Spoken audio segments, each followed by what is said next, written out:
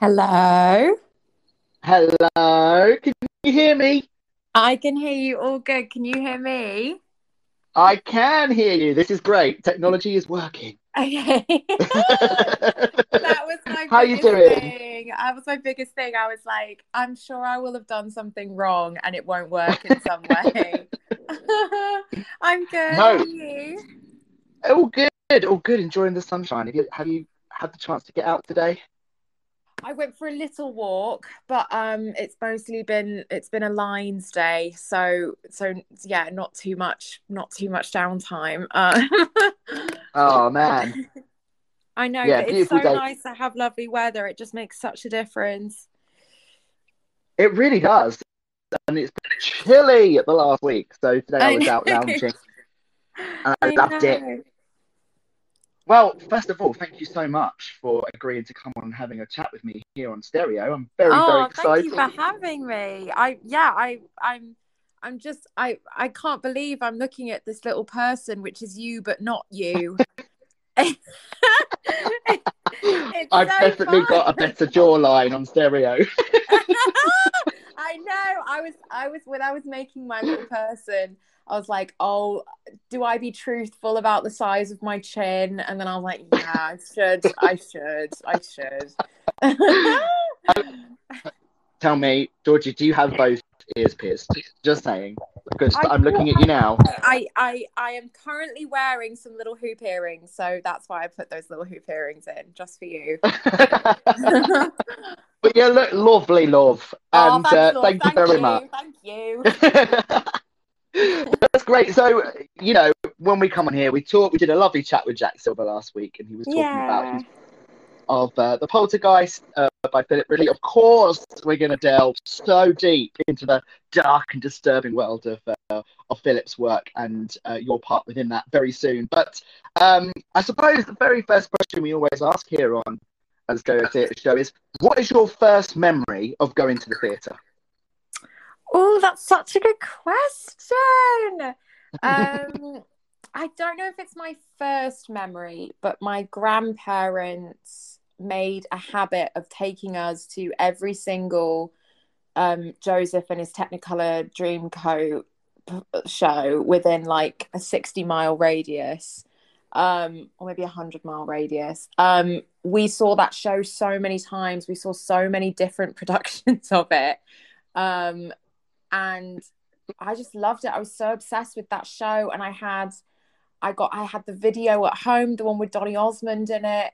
And I used to watch it when I came home from school, and I remember just being just especially like driving home in the car afterwards with my grandparents, and them like asking us like what bit we enjoyed the most about the show, and kind of like that that discussion afterwards, which I think is so important about theatre, but also like cinema as well. Like, you always want to like debrief afterwards. I always do. Um, Absolutely. It's yeah. because I think you want a little bit of validation, don't you, that you both shared the same experience and had the same Yeah. feelings. Yeah. And So, I also, am I right to feel this? I know, Um, yeah. And even if I go see something on my own, which I really like, I've really gotten into, well, when we could go to the theatre, but I really do like going to see stuff by myself. But I also then always feel like, well, who do I get to debrief with now? Who do I get to debrief with now?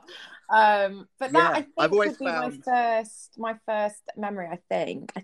I'm not amazing. sure. I've Oh, I always don't found know. that that's what Twitter's for these days. That I deeper know. question, that validation. Twitter's just basically, I thought this, and then someone will say, "Oh, really? Well, I thought this," and they'll go, "How dare you offend me in this way?" That's How basically dare you have that's a thought? basically every conversation on Twitter at the moment. Yeah, absolutely. I will say though, I'm very, very tempted now to get you to do all the colours from Joseph, but I won't. Or No, shall I? don't, Or because shall I I'll not? mess it up, and then my grandma will never speak to me again, and then it'll be a whole thing, and you'll have caused a wedge in the Henley household, and then Oh you'll feel no, guilty no. for the rest of your life. So I wouldn't do Yeah, that if I that's were you. that's definitely not what I've set out to do at all. That's not my objective. So before we get stuck in to like this really exciting new project that you've got coming up, Tarantula, the Surrey Playhouse. So excited! I can't Oh even my tell goodness. you. I'm glad you're excited. I'm excited too, but I'm also feeling a lot of other emotions. Most of them fear. Oh, No, bless you. I am so excited. I am so excited. Yeah. Well, we're going to go into a few of those emotions definitely later on, but I think it's I'd really like to spend some time like talking to you about your journey and like your experiences and what you've learned to sort of lead you up to this point in your career. Yes. Okay. Yeah. Let's Are you up do for it? Absolutely. Most important question: have you got snacks, and what's your beverage of this evening? My bedroom is very smart. That was a very good sentence, wasn't it? My beverage of choice for this evening is a very boring bottle of water. I have a big spot on my forehead, which I'm trying to flush away. But I do have some little cashews. My little snack of choice. God, I'm so boring. Isn't that so boring? What have you got? Water and cashews. More exciting things. I don't know. I find that thrilling. I've got peanuts that are chili flavoured. So they're chili flavoured peanuts, so slightly more adventurous, but lovely. Great. Lovely. Well, snacks at the ready. So here we go. I promise you, 5 minutes in Narnia, because I know that we've got people on here that really would like to hear a little bit about your experiences. Yeah, let's do it. So, of course, you're loved by a whole generation and beyond, of course, for your role as Lucy in the Chronicles of Narnia film series. So what was it like being so young in such an epic project like Narnia? Insane. Insane. Because it was my first thing I ever did. It was my first job. And I thought that when I did the original audition for Narnia, I thought that I was auditioning for a panto at the Alhambra in Bradford. I didn't even know it was a film.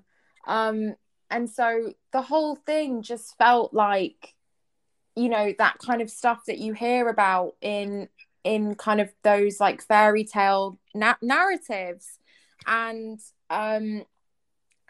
every day was a new experience, and we filmed it in New Zealand, so literally like me and my mum just kind of packed up and went halfway around the world and just went on this huge adventure. And I just feel so grateful to have been part of it, because pretty much everything I know about kind of what I do now it really has its roots there. And it's just so lovely that people love it so much. And I think people expect me to be, people always think I'm going to kind of be a bit churlish about that, but I don't understand that, because like it literally gave me gave me like my passion and my career and everything. And it's, you know, even now when people recognize me, they'll still say like, oh, I watch it with my mom every Christmas, or like, oh, a friend of mine messaged me over Christmas and said that her like little 3-year-old niece had just watched it for the first time and was obsessed with it.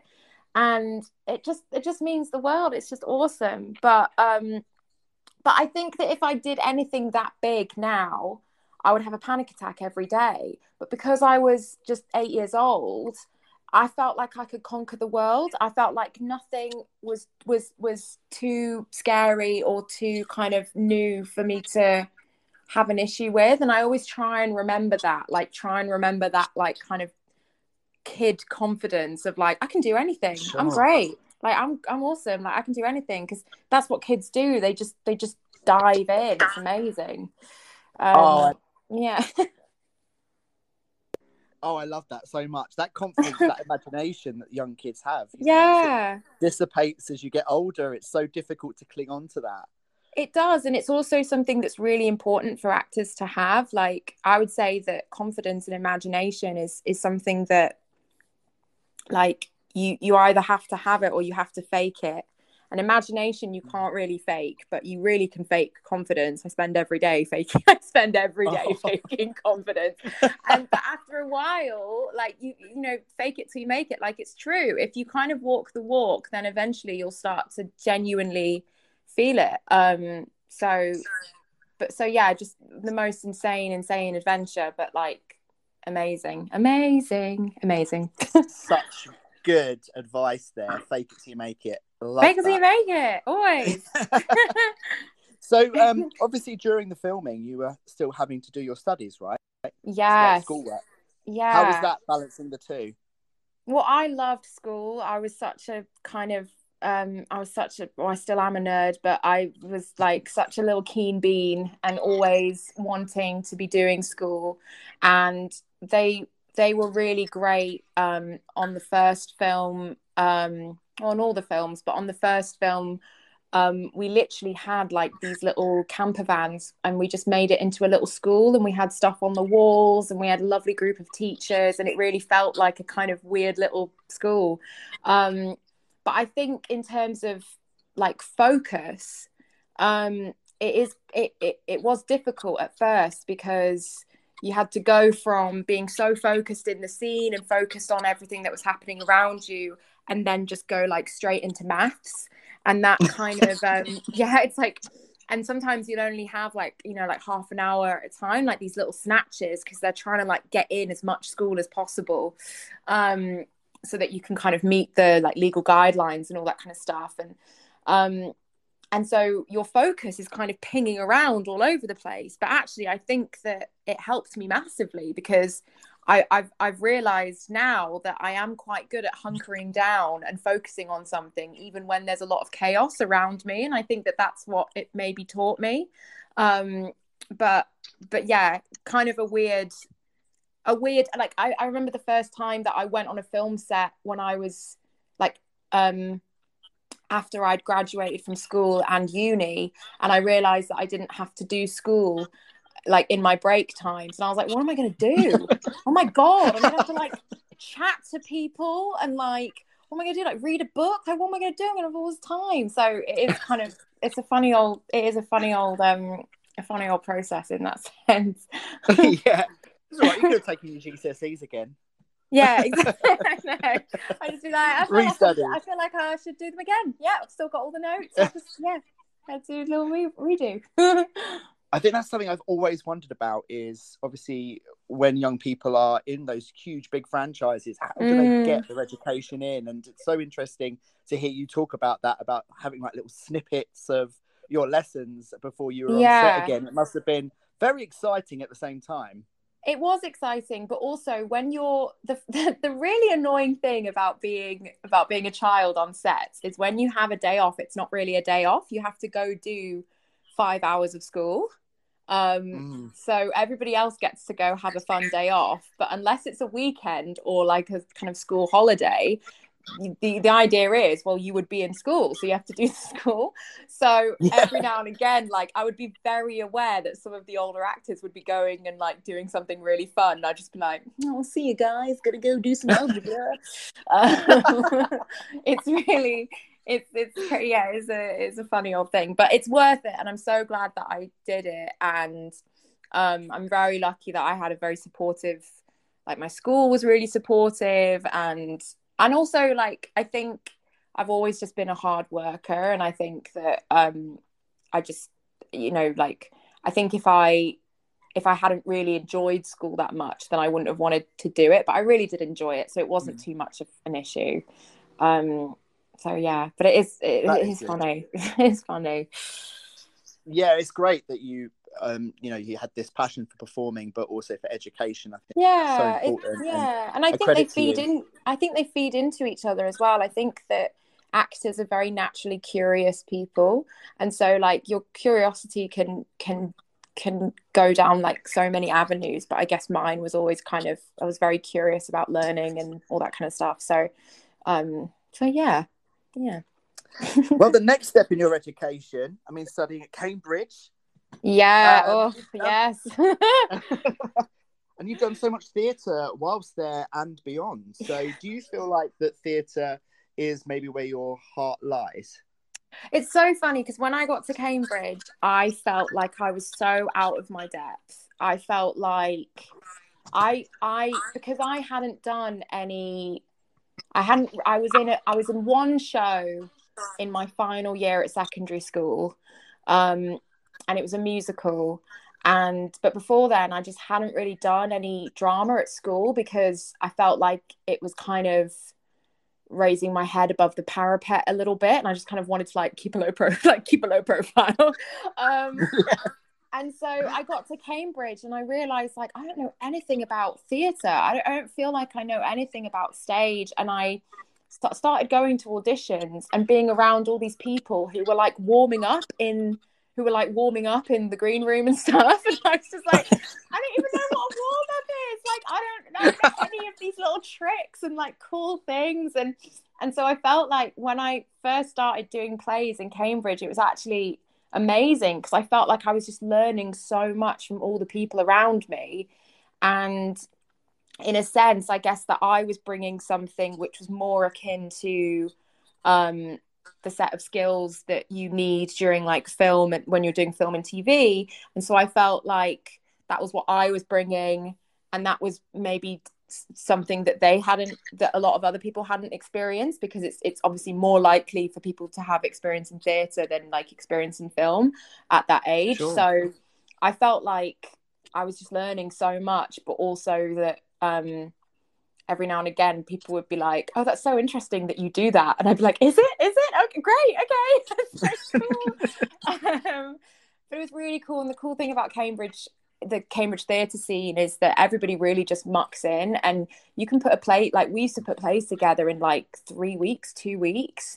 And Wow. It's like everybody is, because I also like started directing after I'd been there for like a year, and it's that thing of like everybody mucks in, everybody's bringing their own costumes, everybody's painting the set. Like it really is just like such a group effort. And I think it teaches you a lot about community and like really like being a team and like lifting each other up. And there's no ego, and whenever there is ego, those are the people who you don't really want to work with, and you're just like, bye. Like, we will not be working together again. Yes. So it's really nice. And like all my kind of best friends from, you know, most of the people who are my best friends now are people who, you know, I went to the Fringe with and stuff, and we all just kind of packed up and made something together, which is really, really cool. It's just a great learning. All of it is just such good learning. You can just sit and soak it up like a little sponge. It's great. Sure. So during that time, obviously you did a lot of performances. I mean, shows in 3 weeks is incredible. It's insane. What was your favourite role to play in that time, and why? Oh, I don't know. I mean, everyone used to kind of laugh at me a little bit. All my friends used to laugh at me a little bit because I used to do I was always getting cast in like such different roles. Like a lot of the time, people would sometimes find like a niche that they were really good at. So like lots of people did, you know, like a lot of Shakespeare, or, you know, you do like modern stuff or whatever. And I was constantly playing like all these really different characters, which was really good, but I was like, who am I? Like, what am I doing? Like, I don't know who I am. So it was fun, but prompted many an existential crises. I did I did the Footlights Panto in second year, and because that was such a big show, and I was kind of I was like the female lead, and I had to sing, and I'd never really talked about singing before, and then suddenly I was like in the panto and everyone was like, can you sing? And I was like, I guess, like, and that was just kind of that thing of, because it's kind of a really big show in the like calendar. I remember thinking like, oh, I've really, you know, I've got to nail this. And we you know, we had like full houses every night, and you know, like my agent came to see it, and I remember thinking like, oh god, like my agent's here. And so I think that was like the kind of biggest role I did. And then in my last year I did Skylight, Yes, the David Hare play. Yeah. And I did it with a good friend of mine, and we were quite worried that it wouldn't work because obviously so much of it is predicated on like the age difference between the two of us. But he was a really fab actor, and it was just the two of us on stage for most of the play, and we put that together in like 2.5 weeks.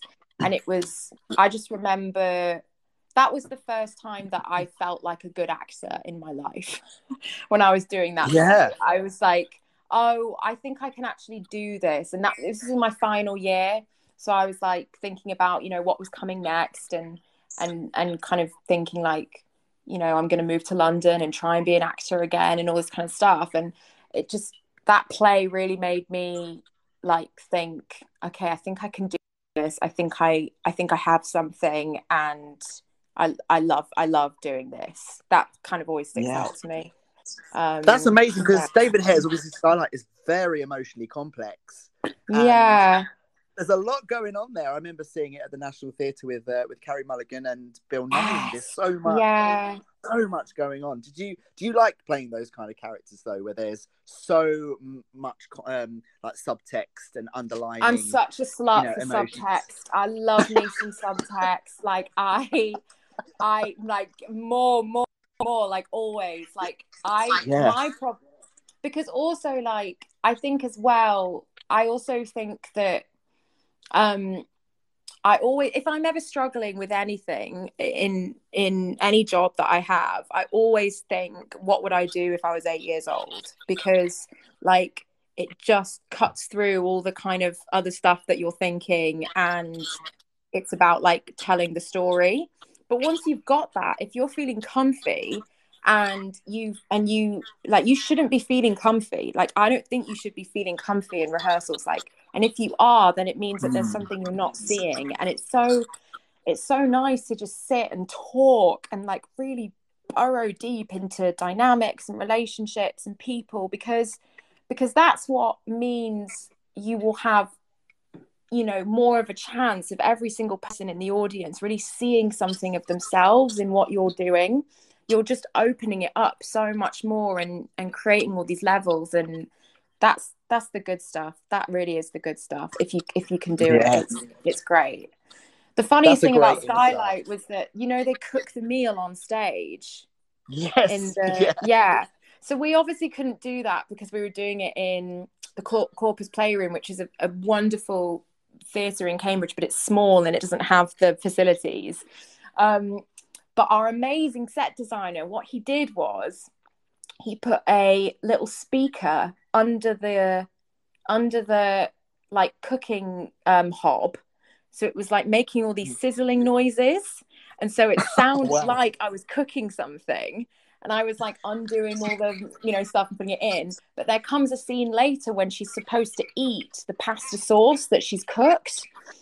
And obviously I hadn't cooked a pasta sauce. What I'd done is just put tinned tomatoes, raw garlic and onion in a pan and left it. And so I would have to come out and like be ravenously hungry and just like chow down on this like freezing cold tinned tomato, raw garlic concoction. And just be like, yummy, yum. I love this sauce that I've made. It's just insane. Oh my goodness. But that's please tell me there was no kissing scenes, was there? There's no kissing there scenes. There was no what? That. No kissing scenes. No kissing scenes, thank God. I bet my co-star would have been thanking all the gods. No kissing scenes, thank goodness. Yeah, here's Georgie with a raw garlic breath coming in for the climax. Oh my God. French style, here we go. Excellent. So yes, obviously you've had some experiencing some writing and some directing and stuff. You've had like a lot of experience with that. What was it like directing your short film Tide? What was the experience like with that? It was really great, and it again was another example of kind of packing up and just going off as a little merry band of travelers and kind of just making something on the go. And we'd all just finished our exams, so we were all very kind of delirious. And also my two lovely producers who I work with, who were friends of mine, all three of us were also going to be producing, and I was co-directing Sweeney Todd for the next term. So we were trying to cast Sweeney Todd, which is obviously this like, bombastic, operatic, sumptuous musical, and then also be prepping this kind of very intimate little short about two lesbians by the sea. So it was like really just, it was like whiplash every time we would kind of go into a meeting. It was really great. And again, it taught me so much, and I'm in the process now. Well, after Tarantula, I'm hoping to be making my next short, which I'm very excited about. And the best thing about Tide was that everything didn't go well. There were some things that went really badly, and we had to like redo it or regroup and work out what we were going to do. And like, I think that sometimes if things don't always go the way that they're supposed to, you do actually learn more, and you realize more about what you want and how you work and all that kind of stuff. So yeah, it was a really great experience. And I'm very grateful to anybody who signed up for what was truly a mental couple of days of filming. It was so fun, but also it was deranged. It was brilliantly deranged. Oh, excellent. Can you give us any like little hints about what possibly your next short film could be about? Oh, can I? Oh. That's the question. Can I? Trying to get an exclusive here. I know, an exclusive. It's what can I say? I can say that I will be directing it. I can say that there will be women. That's what I will say. There will be women.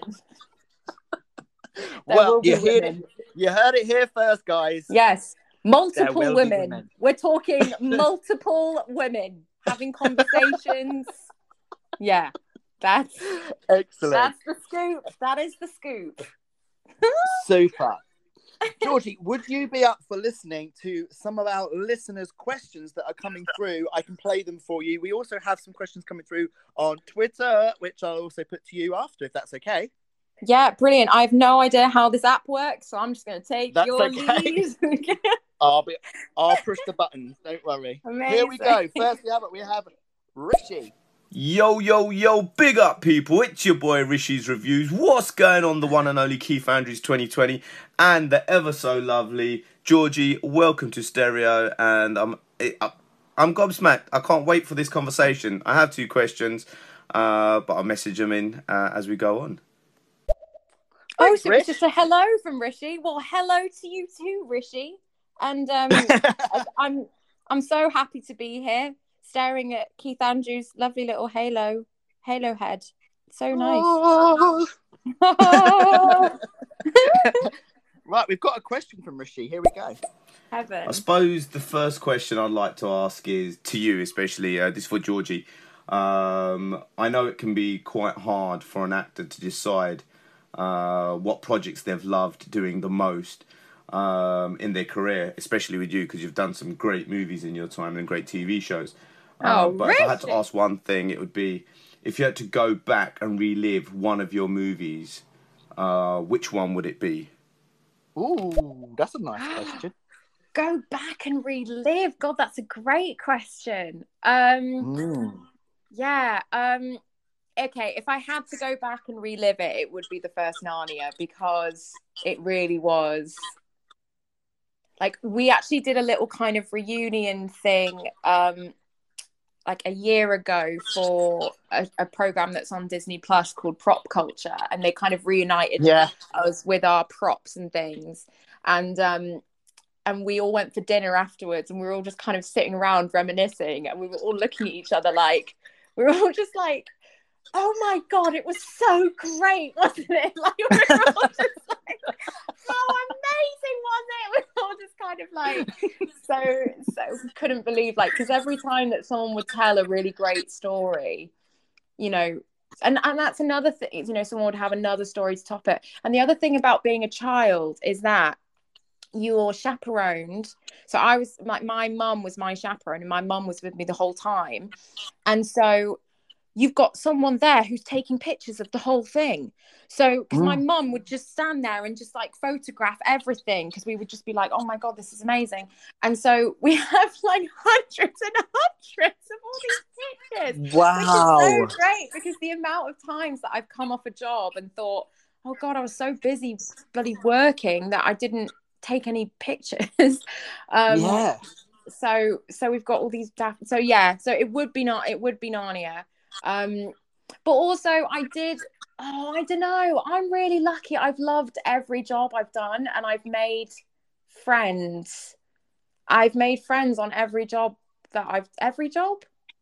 One job not so much, but all the others, yes. All the others, there's a scoop for you. All the others, well, my next question is friends for life. And that's the best thing, is that you come in, you get all lovely people.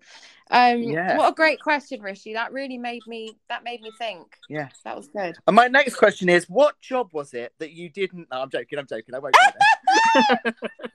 I will tell you when I write my memoirs. There'll be a whole chapter on. No, there won't be. It's so boring. No, no. I have that's another thing about me, is that I just realize this all the time as I get a bit older, and I obviously like go on to different jobs and things. I'm so lucky. Like, I've just worked with such lovely people, because like a lot of people, they have, you know, jobs that they haven't enjoyed, or like horror stories of people they've worked with, and I'm just kind of like, I've had a lovely time. It's funny. Thank you, Rishi. Great. Thanks, Rishi. Right, let's see who's up next. We've got Melvin. I would like to say hello to Keith Andrews, 2020s, and Georgie Henley. I hope you both are well, having a mitzvah of a day, of course. I'm here, I'm listening. My snack of choice, I've got a chicken sandwich, kosher chicken, Como head, very nice. There you go. There we go. I also love the name Melvin, because who's called Melvin? The giraffe in Madagascar. I'm pretty sure the giraffe in Madagascar is called Melvin. Yeah. And what a relatable character. What an absolute mood. What a guy. What a guy. What a guy. We love a giraffe. What a guy. Right, here we go. Who we've got up next? We'll have one from Rosie, and then we've got another one from Rishi. Here we go. I am absolutely loving this. Georgie, you are wonderful. It's really nice to hear somebody speak so positively about kind of their like childhood experience in the acting world, and just what a special journey you've been on, and absolutely can't wait to start streaming Tarantula. What in the last year during COVID have you been doing to kind of keep yourself in the acting mode and keep alert in the industry? Have you been reading scripts? What kind of stuff have you been up to?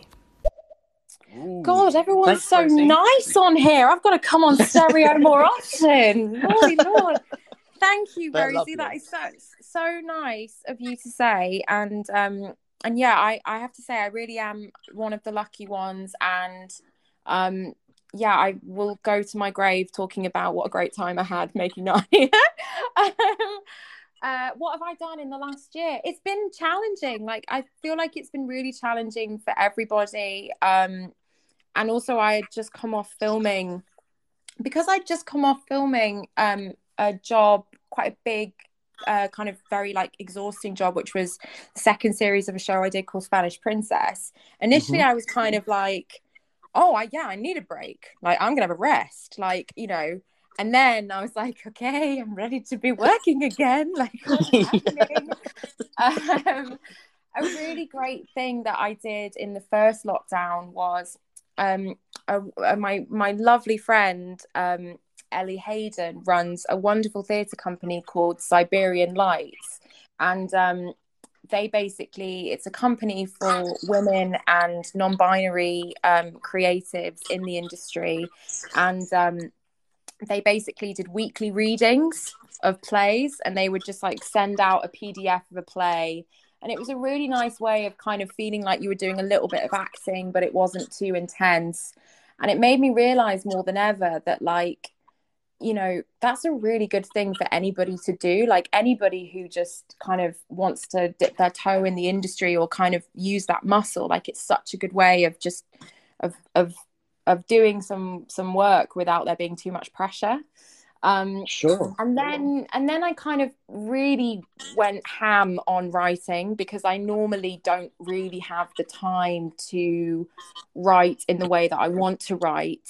So I kind of buried myself in a little hermit cave and was churning out all stuff that I've kind of been wanting to churn out for quite a while, which was really great. And I also watched a lot of things, watched a lot of movies, and watched a lot of reality TV as well, which I actually think is great for acting. I really think that, Sure. because especially if you're watching something which is quite raw and really messy, you're really seeing how people react to things. And it's like, I made my way through a couple of franchises of Real Housewives, and I'm not ashamed to say that. And I think I'm a better actor for it, Keith Andrew. I think I'm a better actor for it. And then, but I will say that this has been hard for everybody in all elements of the industry. Like I have auditioned, I've done a lot of self-tapes on my own. I live on my own, and so doing self-tapes has been hilarious, because I've kind of had to balance everything, have my friend on Zoom, like zooming in to talk, and do the lines. But I've also auditioned for a lot of jobs that I haven't got, and there's just less jobs out there at the moment. And so there's kind of that like competitive, not like that competitive thing of like, every time the stakes get a little bit higher, every time you get a job come in, and that competitive thing where you're thinking like, oh, I would normally, this is something that I think I would normally get, or like, not even that, but like, you know, on a normal year, like maybe I should have had more auditions coming in or something like that. Just can't think like that. It's unprecedented circumstances. Basically, anybody who's made it through this year has done the best they can do, the best job that they can do. So yeah, it's a very long-winded answer to everything I've been up to in the last. Oh, and I will say another thing that really helped me, even though this isn't massively connected to acting, but I've been doing a lot of volunteering. I was at a local food bank, and also at a vaccine site when that opened up, and going there weekly. And I think the hardest thing about this whole thing is that people have not been in contact with other people. It was so, and that kind of numbs you as an actor, because if you're used to people watching, like I could sit and stare at people in a cafe all day, and people watch and look at what they're doing and what they're talking about and their mannerisms and all that kind of stuff. And like, if you are just doing anything that means that you're around people in circumstances like these, and for me that was volunteering, it made a massive difference in just me feeling like, okay, I don't feel like a weird alien in my flat. I feel like I'm still a human, and I still understand how humans work a little bit. Does that make sense? Yeah, absolutely. Yeah. No, I completely agree with you. It's like having the socialness cut off. It's shocking for the first sort of 2-3 weeks, especially in that first lockdown. It was like not seeing anybody, not having that communication. And like you said, it was so weird. And you love that people watching, when there's no people to watch apart from on a square box on Netflix, it's quite difficult. Yeah, exactly. Exactly. It's kind of weird because even in the sense of like watching films and stuff like that, it starts to become a little bit uncanny valley, and you're like, I watched The Matrix a couple of months ago in lockdown. Let me tell you, do not watch The Matrix in lockdown, right? Can I swear on here, Keith Andrew? Of course you can. Okay, watching The Matrix in lockdown, that will fuck you up. Do not do that, all right? Do not watch The Matrix in lockdown. I was like, completely spiraling. Like, what does it all mean? It was insane. You took the red pill. Oh my. And then a friend of mine was in Mexico. A friend of mine who was in Mexico then walked past a cafe called Red Pill the next day and sent me a picture, and I was like, I don't want to see it. I don't need to know. I'm good. Don't go in. Good. Don't have the special. No. So you mentioned the Spanish Princess there. Like, was Yes. that really fun? All those massive costumes. Do you love all that? Like, getting It to was wear those so fun. costumes. Yeah, I can It was imagine. so fun. And again, like, I know I keep banging on about it, but the nicest group of people, like, we were just such a lovely crew of people. And we were filming in Bristol, and it was the hottest the first series, it was the hottest summer on record for, like, I can't remember how many years. And we were flouncing around in corsets and leather and like riding horses with capes and gloves, all this kind of stuff. And it was my birthday, actually. We were filming a funeral scene on my birthday, and we had to have, which is great part of being an actor. Yeah. And we had to have the fire. We had to be in this, like, big hall with the fires all burning. We were all in, like, black. And it was boiling hot outside, and we were watching the food, like the feast food, melt on the plate in front of us. Like, it was melting. There was a blancmange, which just, like, broke in half. And I was sitting next to Charlotte Hope, who plays the Spanish princess. And she just looked at me at one point, and she was like, "Where am I? What are we doing?" It was, like, completely delirious. I was like, I have no idea. I'm so delirious. Yeah, it was insane. It was truly insane. But yeah, the most fun job. And yeah, sorry. I just, like, it's insane. Brilliant. Really insane. It sounds fantastic. little All right, insight. let me try and Actually, get you can go myself to together. I can't remember if I had it on my. I feel like I did put it on Instagram at some point, but it must have been ages ago. But yeah, I did have photographic evidence of the blancmange, being in two. Anyway. Oh dear. Sounds like word of the day is blancmange. Blancmange, always. That's my word of the day every day, is blancmange. That's how I like to wake up every morning. Blancmange. Can you just tell people what your Instagram handle is, by the way? Which nearly killed me when I was typing it in earlier. So my Instagram handle is Awkward Crone, all lowercase, at Awkward Crone. If you want to, beat me, if you want to reach me. But it's because everyone had taken my name. There was loads of like fake Georgie Henley. So when it was actually when I was filming Spanish Princess, everyone was like, "Make an Instagram, you weirdo." I was like, "Okay." And then I logged on, and then it was like, Georgie Henley not available. Geo Henley, because sometimes I'm on Twitter. I'm Geo Henley Real, which I think is so obnoxious. If you have to put real in the title, it's like, already I just want to put a disclaimer being like, I'm not a dickhead, I promise. It's just that, like, people keep taking my name. Yeah. So it's Awkward Crone. And the thing is that I love Awkward Crone, and I love Awkward Crone, but here is a scoop, Keith Andrew. I feel that I'm outgrowing Awkward Crone a little.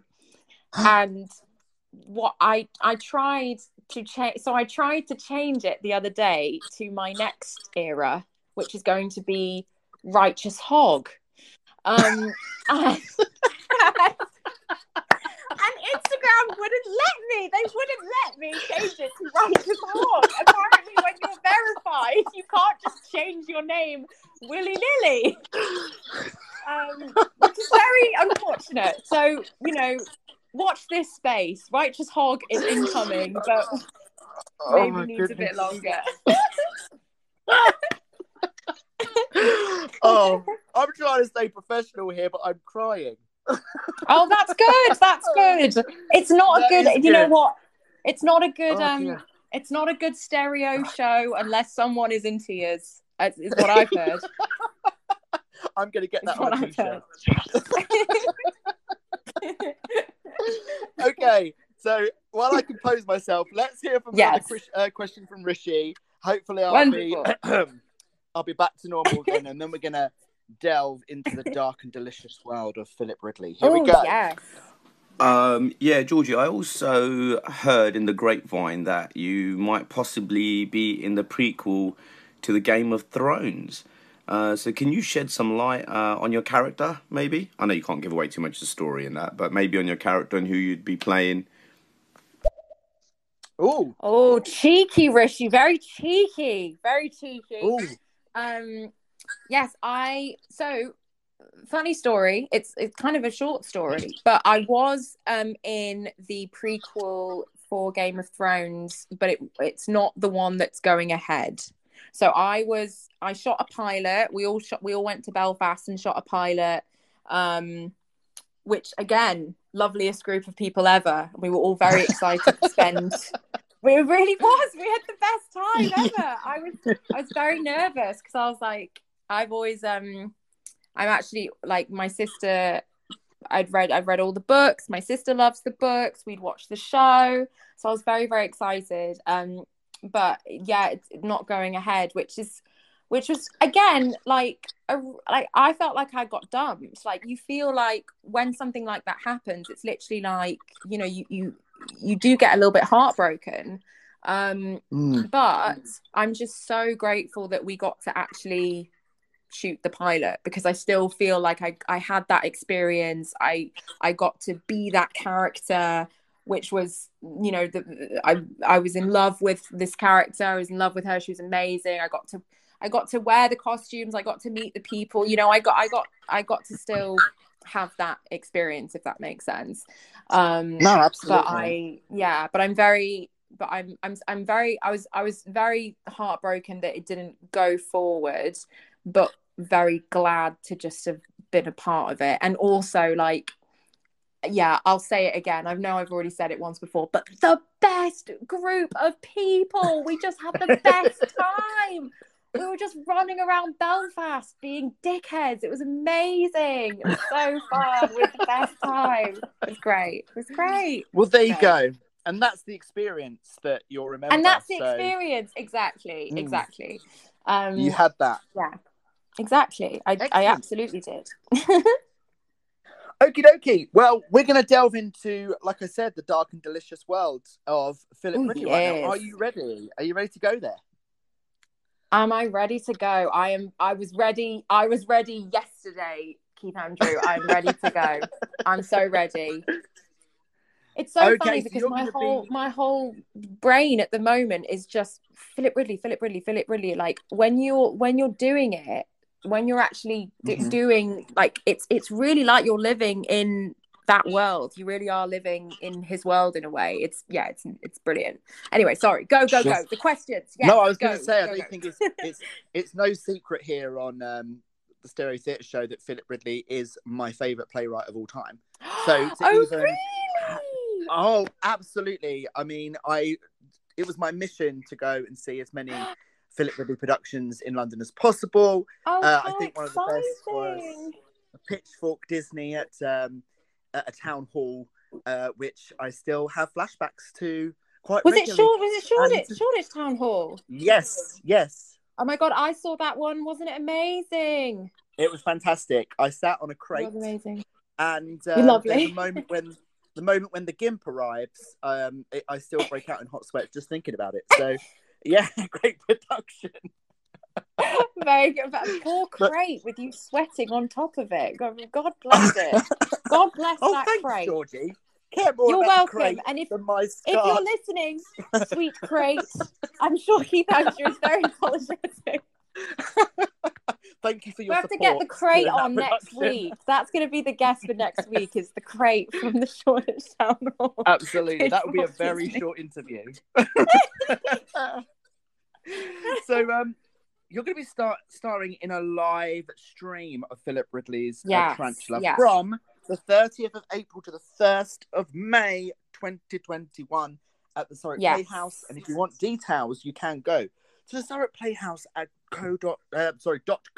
If I get that right, I might get attacked by a producer. But hopefully that was an information for you. Also, So I have the link in all of my. I also have the link in all of my. I finally have a link. I realised how to put a link in a bio. Finally, so the link is in my bio on Instagram, which, as we've already mentioned, is at Awkward Crone. At Awkward Crone. Find her at on Awkward Instagram. Crone, Righteous Hog pending. Anyway, sorry, Philip Ridley, go for it. Well, you did mention to me in an email that you and technology were not friends. So I'm yes, we're so not happy friends. In the bio, I repel her. I really do repel her. I've tried to woo her with all of my attempts, but every time she's just like, get away from me. Get away from me. Don't touch me. But this isn't your first experience with Philip Ridley. Like, it isn't, a no. play called Angry. What was that like? That was my first professional stage job. And it was also my first job out of uni. So I had a week of just kind of perma-shitting myself, like in the run up to it. But it was really amazing. It really, like, in terms of, I feel like I kind of have a habit of jumping in at the deep end and then just kind of swirling around and trying to swim, and then I always end up doing some kind of like okay doggy paddle, and then comes the front crawl. But you got to like fake the doggy paddle until the front crawl comes. And it was so amazing. I had written essays about Phil at uni. Like I had literally, and I remember whenever there was a Philip Ridley play that someone was putting on in Cambridge, everyone wanted to get on it. Like I auditioned for Mercury Fair. I had my heart set on trying to get into Mercury Fair at uni, and I didn't get it. And I was like, yeah. So I felt like there's just nowhere to hide. Like especially with monologue stuff, like there really isn't anywhere to hide. So it was a really amazing experience, and I'm so lucky because I was working with a wonderful director called Max Lindsay, who is still such a great friend of mine, and we really just supported each other throughout the whole thing, and he kind of taught me everything that I am now. Like it was so funny going into Tarantula. Like I already felt a lot more kind of armed with the tools that I needed to go into this script coming off Angry. And we just had the most amazing audiences. Like people were coming in and just really loving the show in a way that I don't think I'd quite allowed myself to speculate about. Like in my head I was like, I just can't think too much about what people are going to think, or the audience or anything like that. And then just the most incredible receptive audiences who were just like so there. And part of Angry was we were supposed to be talking to the audience a lot and really seeking people out and looking at them in the face, and I felt like people wanted to talk back to me. It was such a beautiful thing. Like I could really see that people were just in it, which was just the coolest thing. So yeah, I'm really was so excited to do Tarantula because I had such a great time doing Angry.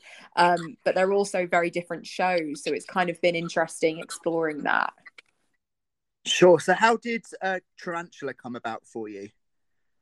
Tarantula came about, it all happened quite quickly, and I came in for a meeting, and I hadn't worked with Vibeke Green, who's directing Tarantula. We hadn't met before, but I obviously knew that she'd done great stuff with the Poltergeist and the Beast monologues that Phil had done. I mean, Phil has just been an absolute like machine during lockdown and has just created even more like brilliant things, just like churning out all this stuff. I'm like, how are you being so productive and amazing? Like I don't even understand it. Like so yeah, just literally and read, and then found out the day after, and then it was announced, and then I was like, okay, I'm doing it then. This is really happening. Wow. It was quick. It was really quick, and then it really was just like, all right, it's time to get to work and really getting stuck straight in with it, which has just been wonderful. And I'm really a really great thing has been that we have been able to do some in-person rehearsals, which makes all the difference, because I don't really know what would have happened if it would have been all on Zoom, given my technological capabilities, as you can imagine. Yes, turn your camera on, Georgie. Yes, Georgie, I can see you, but you are not saying anything. I can just see the top of your head. Lower the camera. Oh God, you're joking, but it's true. This has happened to me. So, obviously, no spoilers, darling. No spoilers. Yeah. Can you give us any hint whatsoever about Tarantula's plot and maybe a little bit about your character? Yes. What I can say is that she is going on her first date. She's a teenager who is going on her first date. And it's funny, I feel like there's quite a lot of me in the character. I think it's probably the closest character I've ever played to my real life, if that makes sense, just with like certain things, which has been really interesting. Oh God, what can I say? Yeah, she's going on a date. She's very excited about the date. It's basically it's a journey through trauma. It's a journey through recovery. It's a journey through discovery. It's about identity. It's about memory. It's about it's really about the human brain, in a way, about how your brain can play tricks on you and or things, things you're not even conscious of. It's about a lot of things, Andrew. It's about a lot of things. That's probably all I can say. And when you see it, you will understand why I'm kind of so hesitant to give anything away, because it really is it's just such a twisty roller coaster. Like, even when I was reading it for the first time, every time that I thought I knew where it was going, it would just be like, left swerve, okay, we are going in a completely different direction to what I thought was coming. Sure. It's fab. Yeah, it really is great. Well, that's amazing. And anyone who's not familiar with Philip Ridley's work, a lot of his work does sort of exist in this almost dark elements of fairy tale, in between sort of reality and darkness, there's something really. That you're so right. There's something it's almost as if there's a Philip Ridley universe. It's kind of like there's a Marvel universe or whatever. It's kind of like there's always an element of the surreal and the uncanny. And the really fun thing about that as an actor is how far you push that. But then there's also real kind of grounded naturalism, where it's kind of you're getting to the real bones of what it means to just be a human in the world, doing your best, and dealing with the cards that you've been dealt. And the way that he navigates those kind of not even two, multiple ideas of genre and tone is what I think makes him the incredible artist that he is. And it's what, when people try and not copy, but kind of lean too much on his work for their own, stuff that they're writing, you can really tell how difficult it is, because he does it so seamlessly, and it has to be from his brain, if that makes sense. Like, it really is just how his brain works, and it's beautiful. I completely get that. And it's almost like in film, for example, someone like David Lynch, a lot of people try to copy David Lynch's work, and they just can't. There's this essence that he brings to his directing and his storytelling that just can't be imitated. And I feel definitely the same with Philip Ridley. Yeah, and it also really comes like, I mean, it's really funny because I would now call Phil a friend. And that's kind of something that has taken me a while to accept, because for a while I just kind of couldn't get over the idea that I was like, wait, but you're Philip Ridley and I've written essays about you and like we can't be friends. Like I can't have your number in my phone like that. And I even now get the thing of, oh, I'm such a dork, but like I even now get the thing of every time he emails me, because it comes up as Philip Ridley in my phone, I'm like, Philip Ridley's emailed me. I'm like, oh my God. So silly.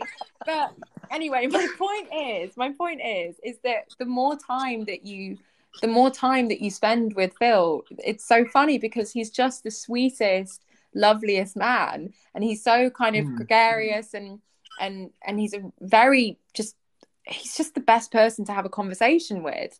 And so it's also finding that person in his work as well, and kind of finding, a lot of people focus on the fact that his work is very dark and very intense, and you know, you have to kind of really buckle up when you watch it, but there's also a real sense of like goodness in and but it's just hard to find, and the little glimmers of it in his characters and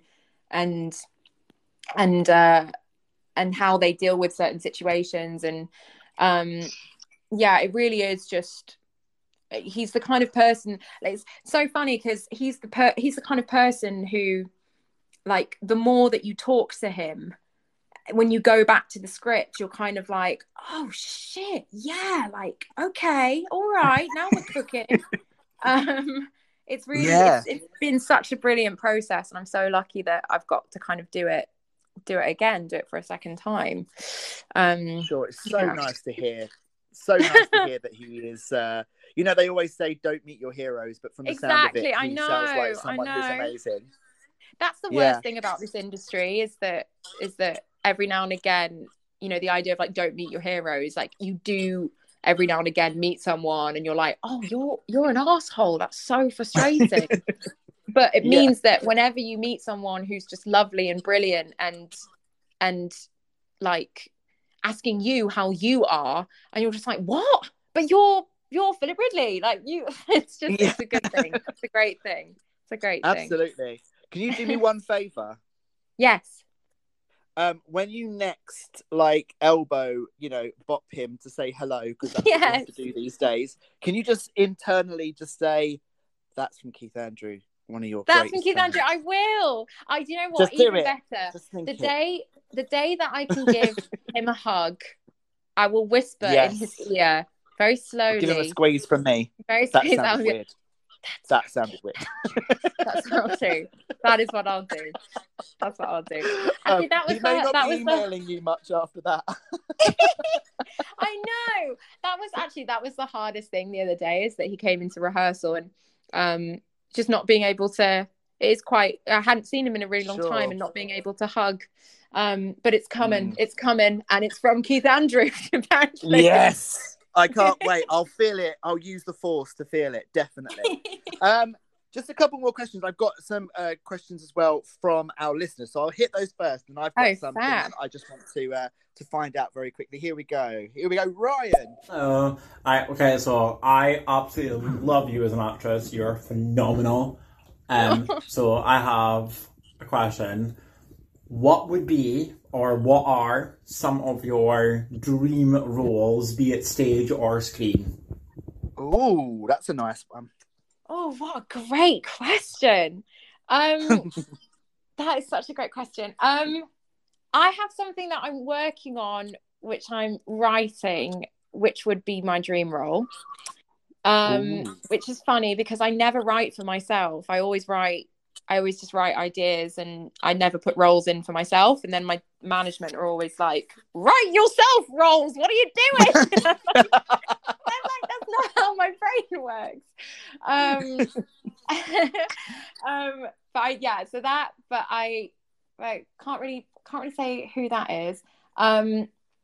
But so many. I feel like every time I read, I would actually love to do something classic. I would love to do some Shakespeare or a Greek tragedy, because I just would love to be able to do something which has a lot of history behind it, and make it fresh, and do it myself. Like I always think that is such a gift, to be able to be like aware of who came before you, but also thinking, okay, well, I'm gonna do this. God, that's such a like kind of basic question, in the sense that, you know, so many actors have things that they want to do, but I can't think of anything. I think for me, it's more about, I always have people I want to work with. Like I'll watch something like, you know, like Andrea Arnold or like Lynn Ramsey, and I'll always just think like, God, I want to work with you. Like I want to be directed by you. I want to be in your stuff. Or even, you know, like Alice Birch and Casey Mitchell. I just would love to work with those people. There's lots of people I would like. Dee Rees I'd love to work with. Ava DuVernay I'd love to work with. Chloe Zhao I'd love to work with. I just love to work with these people. What is it? I'm trying to think if there's one thing. I'm like looking at my bookshelves. Well, I've got sort of a bit of a sub question for you. Okay. If you were offered an iconic role, a role that would literally change your life, and you knew it would change your life. For example, if the BBC emailed you tomorrow and said, "We want you to audition for the next Doctor Who," how would you feel about that? Oh, see, that's tricky because you've got to kind of believe that you're the person for it. That is really the faking it till you make it, isn't it? You've got to really think, I'm the best person for this. Absolutely. I mean, I really am up for anything that's different to what I've done before.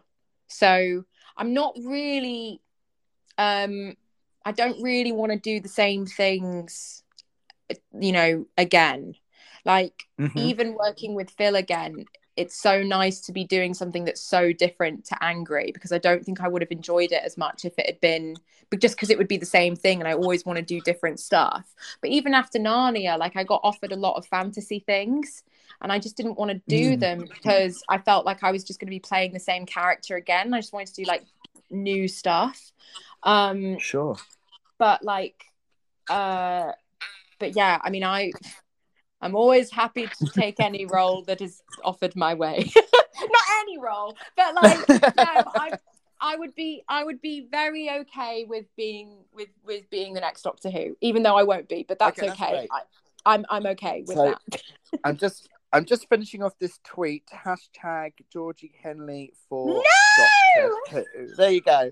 I've sent it to Chris Chibnall. Fingers crossed. My favorite thing about the fact that it was Jodie Whittaker doing Doctor Who is that, this is just such a sidebar, but she went on an American talk show, and I can't remember what it was. It might have been Stephen Colbert, or maybe it was Jimmy Fallon, but they had to subtitle her because of her like northern accent. They had the subtitles on, and she said she was from Huddersfield, which is like near where I grew up. And they spelt it as in Huddersfeld, as in like HOODERZ, and then like field. And I was like, oh, come on. So good. So silly. Oh, my word. They want a more RP Doctor for the next one, maybe. So they don't maybe. I don't know. I missed the trick. Oh, bless. Now, I think it's important to bring this up very quickly, but Tarantula will be streaming. Do you know yet whether you're going to have anyone in the audience when it's being streamed, or will you be just performing to us at home? It will just be me in the theatre. There won't be an audience, which is something that I think is the thing that scares me the most, because, like, as I was just talking about Angry, like, so much of my experience with that was predicated on being there with the audience. Mhm. And also the timing of it has to be very just so meticulous, because like you're not going to have people laughing at if it's a funny line, but they might be laughing at home, so you kind of have to allow for that to happen. It's luckily Tarantula isn't that much of a comedy, but like all good tragedies, there is comedy in it. So yeah, there won't be an audience. We've got 3 performances. We have 2 evening performances, and then we have a matinee which is going to be captioned, which I'm so happy about. So if anybody is listening who would appreciate captions, the matinee on the 1st of May is designed specifically for you, and we would so love you to come and watch. And so actually getting used to that medium of it being staged but also being filmed is kind of an amazing hybrid, which I'm getting my head around. But I also think that I'm kind of maybe suited to it, in the sense that I had my start in film and kind of I'm used to having a big camera looking at me and pretending that I'm not fazed by it, if that makes sense. Sure, yeah, absolutely. so it's going to be quite, it's just been a huge learning curve, the whole thing, even this, and I would love to be able, I don't know, it will be streaming, I think it will be streaming for a little while afterwards, and then I'd love to be able to do it live in front of an audience when things are a bit more back to normal, but if not, then I think the streaming itself will be its own kind of different beast, which is great. Well, I just want you to know, Georgie, that obviously all of us here will be watching it, and we will all be standing up, giving you a standing ovation at the end. So when you're there and you're performing, just picture us in our pajamas with our cups of tea, standing up and giving you the biggest round of applause. We absolutely. Thank you. I really will very, picture very that, and it will make me very happy. Yeah. That is so lovely. Yeah. I know one thing I'm really happy about is that it's worldwide. It's like you watch it all around the world. People. Mm-hmm. I've got friends who probably wouldn't be able to have seen it if it wasn't being streamed because of where they live or whatever. So in a way, I'm really excited. I'm really excited that my grandma's friends in Yorkshire can strap themselves in for a Philip Ridley. And have a glass of Prosecco and watch me torture myself for a couple of hours. Glass of Prosecco, St. John's ambulance on standby. I think they're going to be fine. Exactly. Lovely. We've got some more questions that have come through. Let's hit some things very quickly. Here we go. Hi Keith. Hi Georgie. I'm very interested and really looking forward to your new play at the Southwark Playhouse. And I just wondered if your first kiss, Georgie, not yours, Keith, wondered if your first kiss was memorable. Was it revolting? Mine was revolting. And I just wondered if you had to draw on the memories of your first kiss for your new play. Oh, what a great question. And I love the little icon. That was a particularly iconic icon. So that was Melissa Wen. She was my drama teacher growing up. Oh my God, Melissa. Amazing! Oh my God. So she's coming to support. Thank you, Melissa. Great question. Drama teachers really are like the gods of the world, aren't they? Like they're Absolutely. Doing the good work. We love drama teachers. This is a drama teacher stan club. We love it. Yeah. I can tell you for a fact that I did not draw on my own experiences of my first kiss because my first kiss happened on a film set. Yes.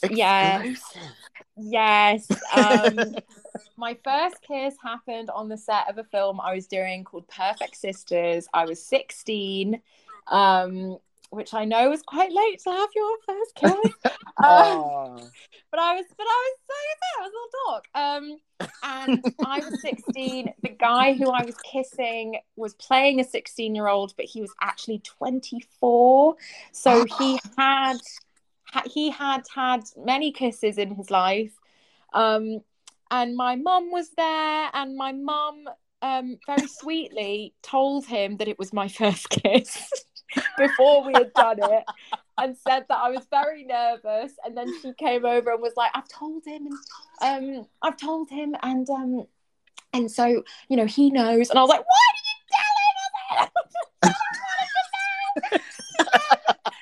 him? And it was, the scene is in a canteen. It happens in a lunch canteen. So there were also like 100 extras, all the crew. It was awful, Keith Andrew. It was awful. Oh my word! I'm literally bright red right now. Yeah, I'm sweating through my dress as I'm talking because it was so. And they actually, do you know what? This is the funniest thing. I was wearing like a long sleeved tight top, and it was light grey.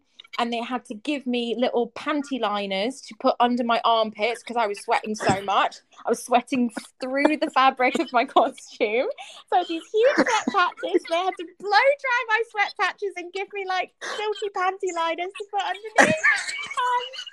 And then I had to make out with this poor boy who felt terrible about himself. He felt like he was taking something from me, and it was awful. But we did it, and it was fine. And then the director always likes to tell the story of how one of the producers then leaned over to my mum and was like, that's definitely not her first time. And I was like, oh no. I was like, I can't help it. I'm just a naturally gifted kisser. Like, I'm sorry that I'm so brilliant at this on my first. Oh my goodness. But oh god, it was, the actual kiss was fine, but yeah, the what, I mean, definitely one for the memoirs. I mean, what an absolute what a shit show. Honestly, what a shit show. Covered in absorbents to stop the sweat coming through. How romantic. Who says romance is dead, right?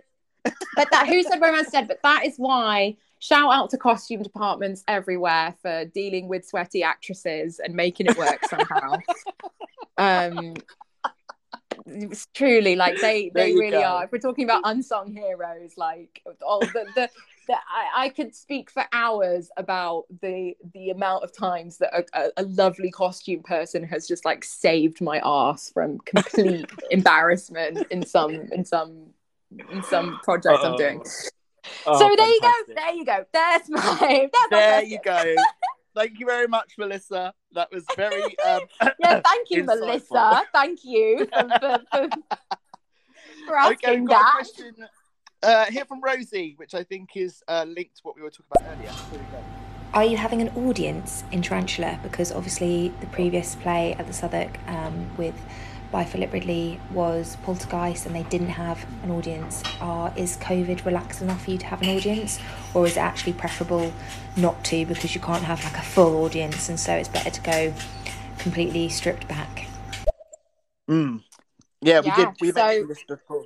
Mm-hmm. Yeah, it really is just the same setup as Poltergeist, which is kind of brilliant in the sense that everybody else is very everybody else understands that medium, and obviously Poltergeist was so brilliant.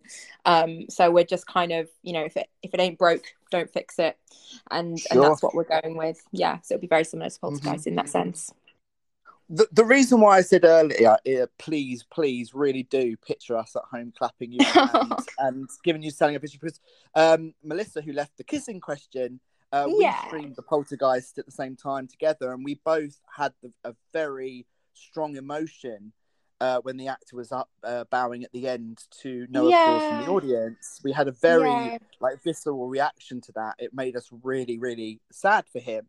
But again, I just want to stress to you that everyone watching at home is going to be like clapping and supporting you so much. So. Thank you. That's so lovely. Absolutely. And I can really totally understand why you had that reaction. I've had it a couple of times when I've watched kind of COVID safe stuff, which has meant that people haven't had the audience, and you do really feel for the actor, and I kind of hadn't pictured that would be I hadn't pictured that would be me, but you know, I'm hoping that, like I said, who knows, maybe we'll get an opportunity to do it in front of a live audience, and I really hope that Joe, who did Poltergeist, also gets that opportunity.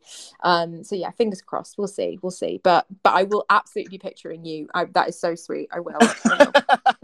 With my halo, yeah, with the halo. Yeah, with and Melissa's perfect rainbow glasses and your halo was perfect mix. There you go. You've got like a stag do on that night, surely. Right, we've got a couple more messages, and then Georgie, it's plug time. Absolute 100% full on plug time for Tarantula. Okay. So here we go from Pete. Here we are. Good evening. How are you both? Hope you're both having a wonderful Monday. Keith, lovely to see you again, my friend. Hope you're well. Thank you, Pete. And Georgie, lovely to meet you. Hope you're well. I am. Yeah, I'm just very well. chipping in and going to stick around, see what the topic is. And it's a stereo theatre show again. We love the theatre show, don't we, Keith? Yes, we do. Yes, we do. We do. We really do. Thanks, Pete. Thank you very much. Right, here. Oh, we've got an American fan for you here. Here we are. Georgie! Thanks for joining us on stereo. We really appreciate it. Wow, did you hear that? I said your name and thunder cracked. It's a sign from Odin. Or is it Zeus? I don't know. I'm not too down on this stuff.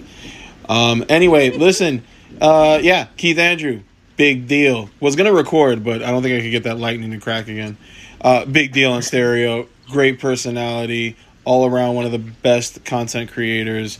And my not-so-secret stereo man crush. Don't tell my wife. And no, I love you on the show also.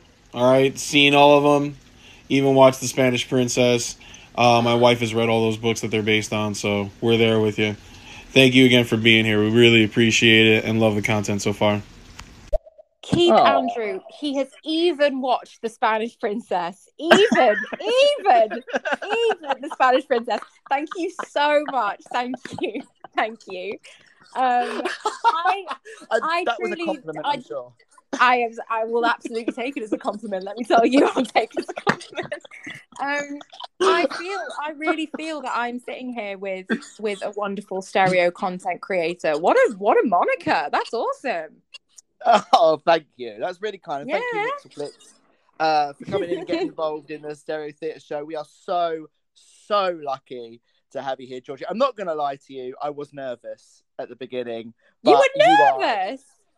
You're an absolute joy. You are such a joy. I don't think I've laughed so much in a long time. So thank you so much. Oh, good. Oh, yeah. What a perfect guest. Thank you so much. I really appreciate that. Well, it's been very fun to talk about everything, and you've also saved me from crying into my lines. So no, I kid. Not crying. Just a little whimper every now and again. Just a small whimper. Just a little.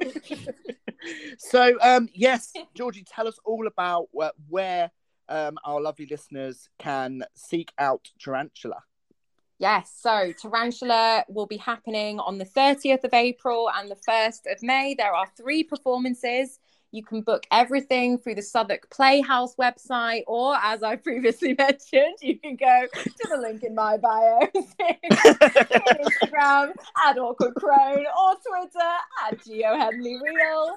Neither of them are my real name, and I hate myself for it. And if you, and also if you would prefer a captioned performance, that is the matinee on the 1st of May. And what else can I say? It's being directed by Vivica Green. It's written by Philip Ridley. It will make you question everything you've ever known in life. You will love it, I hope. Yeah, please come watch. It'll be great. But most of all, it stars the amazing. But most of all, Georgie I'm Henley. in it. The awkward crone herself, Georgie Henley. the old crone. No, I can't even remember what the other one. What was the other one? What did you try to change it to? The righteous hog herself. The righteous hog, soon to be artist formerly known as the Crone, will be appearing. I know. FKA In the Twigs doesn't have production. anything on me. It's going to be FKA Crone. Please do yes. go and support it, guys. Get on the southwarkplayhouse.co.uk and book your tickets. It's going to be an absolute showstopper. I cannot wait. Yay! Georgie, unfortunately, our time is up. I could talk to you all night. Seriously, I could. Yeah, but, forever. We're going to be best friends from now on, basically. Oh, I mean, there we go. See you in Soho. See you in Amazing. Soho. Really, really appreciate you coming on. I really hope that you'll come on again with us soon if you have some upcoming projects. Talk a little bit about your writing, maybe some short film stuff, which I also love as I'll well, see if there's any more scoops I can tell you about any more awful kisses I've had. Absolutely, and don't forget to get on Twitter, guys. Hashtag Georgie Henley for Dr. 14. Thank you very much. God! Let's make this happen.